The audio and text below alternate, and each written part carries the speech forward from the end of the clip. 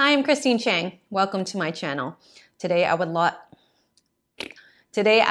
to talk about, are you truly ready to create the relationship of your dreams?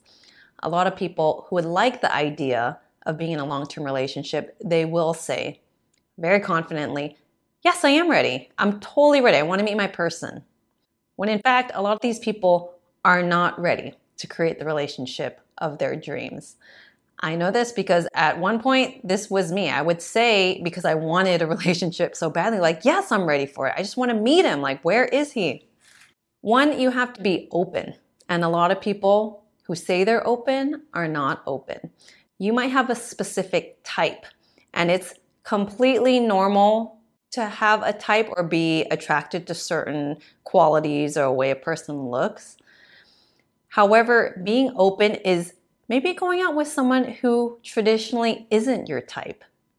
What is wrong with that? Because I'm not saying you need to marry this person, that you need to kiss this person, that you need to do anything. All you're doing is being open to getting to know people. And if you're not even open to doing that, you could miss out on a lot of awesome connections. You can miss out on learning a lot about yourself.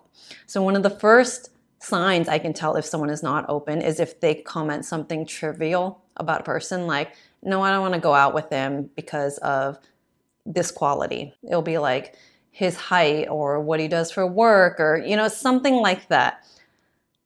Like, you haven't even talked to this guy yet. Like, how do you know that how you're going to feel about him based on that? It's closed off is basically what it is. So number one is to work on being truly open, because that's when magic happens. That's when amazing dates happen. Whether that person ends up being your future spouse or not, when I got in a headspace when I was dating of being truly open and saying yes, those were the dates that were magical. And that's when you are in alignment and like you're the best version of yourself. And it's also a very attractive quality when people are in that headspace. The second component of being ready to create the relationship of your dreams is, are you willing to show up and put in the work? Some people think that if you meet the right person, that things will just flow, there will be no challenges, everything will be easy peasy. And to a certain degree, I think when you meet someone compatible for you, there is an overall ease to it. I think I have that with my husband. We have a lot of the same values, and I didn't want to be in a long-term relationship where I felt like the day-to-day was work, like all the time. I wanted to feel like things were calm and relaxed and like a little sanctuary. That doesn't mean things don't come up. Things absolutely come up, and we're learning new things about ourselves and each other every single day. I am learning how to do life with someone else for the first time, because I'm a very independent person. And we met each other, he was already in his 40s, I was in my mid 30s. And sometimes you get used to doing things a certain way when you've been doing it for an extended amount of time. And so we've had to learn, when challenging times come up, because both of us have never done this before. We've never bought a house together before. We've never done renovation before. What if someone's like really stressed from work and they don't feel like having sex, for a prolonged period of time? These things have come up for us. So when things get difficult, do you just want to like, peace out? You have to be willing to show up when things get challenging. Now, sometimes that challenging thing could be you guys are incompatible in certain ways, or if the other person is abusive in any way, of course, no, you should not tolerate any of that. But if both partners are willing, you have to be a willing participant in growing with someone and showing up with someone. That is necessary to create a healthy long-term relationship. It's funny, the awareness of like, we think we're ready, but you really don't know until you get out of that and you're truly ready and you look back and you think like, oh yeah, no, I was really closed back then. It's just food for thought, something to think about. But I will say, one of the first signs that I can tell that someone is not ready is they're not open. They're not even open. There's no attachment to getting to know people at all. So I would challenge you in your dating process to go into it with curiosity. You're not trying to get things right. You're not obligated to do anything except get to know someone. And in the process, also learn about yourself. And I talk a lot about this in my book. It's called Show Up, Finding Love for Independent Women. It's available on Amazon. And if you're more of an audiobook person, it is on Audible. It's to help you gain clarity.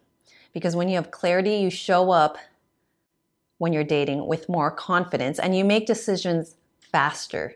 And I think the confidence is a big, well, at least for me, it was a big component because I wanted to feel good with dating. I'm like, isn't this supposed to be fun? Like, it doesn't have to feel like a chore. For anyone who thinks it feels like a chore, I think, yes, it's good to be intentional about it because we can over romanticize and just think it's just gonna fall in my lap.